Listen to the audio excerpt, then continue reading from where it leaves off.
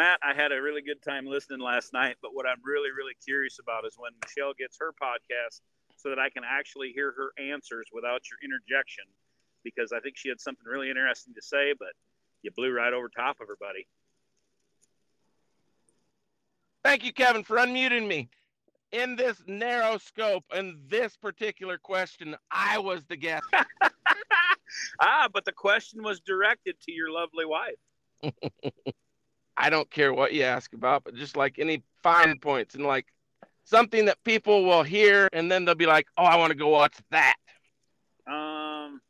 Well, this isn't tearing you down, but I thought it was a good observation that when they said that the type and kind of cattle changed when Monopoly hit the scene and it was luck, I think that your take on that is more my belief that I think some of these bulls can change the game more than the game changes to the bull. The cow families changed the game. It was just a weird way to pose the question, but I think that even Brett Carter would agree with me that, I mean, he sees that within the main breed. That's his bread and butter. Epic and some of those sons that Gerald and Brett own together. I mean, it's cow families that dominate it. It's not necessarily lines or even individual bulls taking over a market. It's cow family. I mean, I hear that from everybody. A lot of these folks are like a dominant cow family takes over the breed. And Hazel, Riverstone Charmed, the Century Touchstone Angus, those are just dominant bloodlines. And I guess there was 100 full brothers to Monopoly back in the day. I mean, once again, I'll just say it. I'll repeat it. I was just so lucky that Monopoly was the creme de la creme and not a headliner or the one that Carousels owned or the one that Troush owned.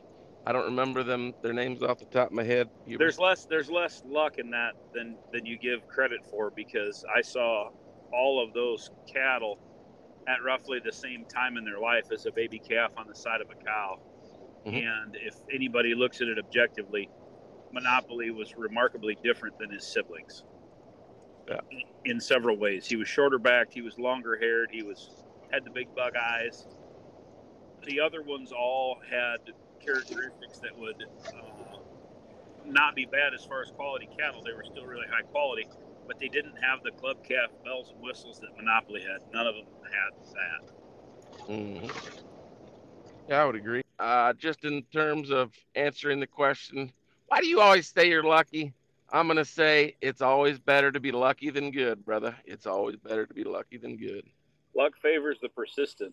It is a cool deal that the Shireman boys were able to raise one to compete at that level. They try really, really hard on their club calf project, and Todd's been messing with club calves for a really long time.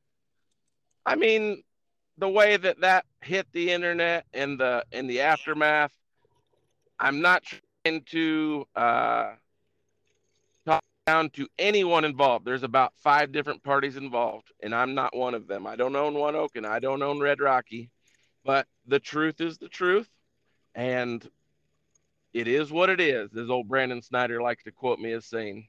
So the truth is, that's a Red Rocky Shorthorn from old Todd Shireman that Nelson England sold to Steve Bottom. And, I guess at the end of the day, I can kind of see where all parties were. In terms of the seller, I can kind of see where they were at, because I think they got mistreated on their semen interest on a clone to Red Rocky. So, I mean, I guess you make the best in it, and I'm pleased and happy that it all turned out the way that it did. It kind of reminds people that they got to do good business long term, and mistreat people, you will be mistreated. And that has nothing to do with Shiremans, England, the Noonans, the RCCC. Has to do with 2 of those other parties. So I love the Bonham show cattle. They're my favorite, and I love me some stock Martin and Baylor Bonham. And they are the most famous students on the Oklahoma State campus since old Fuzzy Zellner won the 1947 Oklahoma State, led Oklahoma State to the national championship, averaging 31 points and 14 rebounds a game.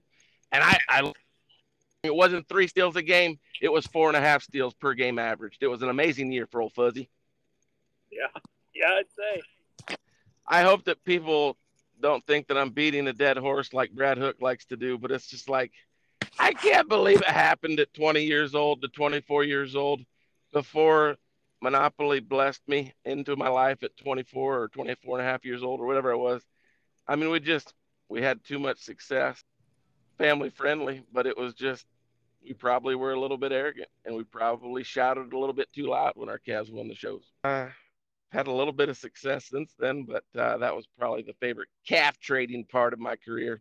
I try to just dabble from here and there. Although 2 or 3 years ago, my wife will interject that we did have 77 online sales in 48 days in the fall of 2019 with the help of Leighton Just know Ediger. how miserable that was. It was god fucking awful. Never again. With some crew that year, Brandon Decker and Leighton Ediger to this day have standing offers for full-time jobs.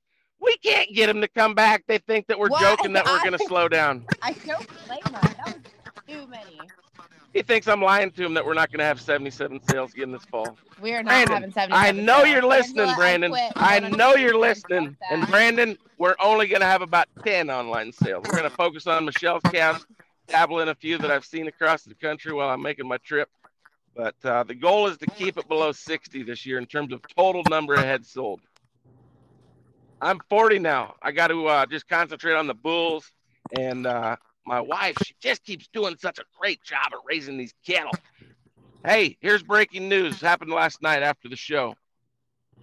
I Am Here, I-80 Cross, purchased by the MLC, raised by Glenn Netsky.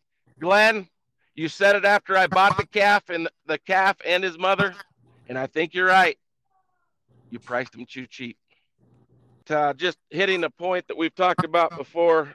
I Am Here back on an I-80 Cross. These are my talking points, and they are the truth.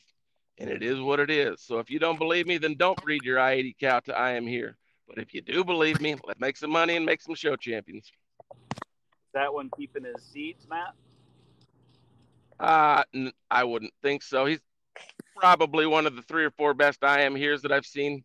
Nelson England bought the other 2. And you know what they were out of for cows? I-80s, I imagine.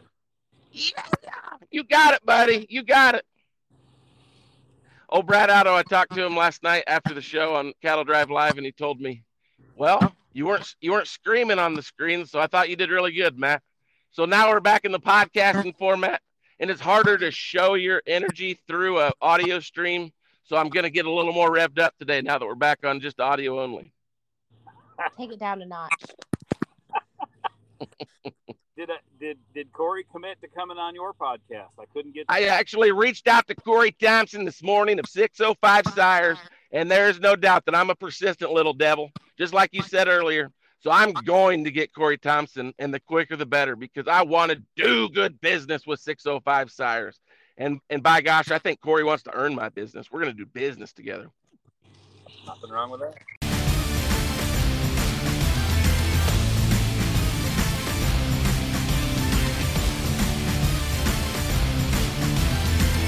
You start with a positive and then you end it with a negative. I love doing that. Go. Put your hand over your mouth, Matt.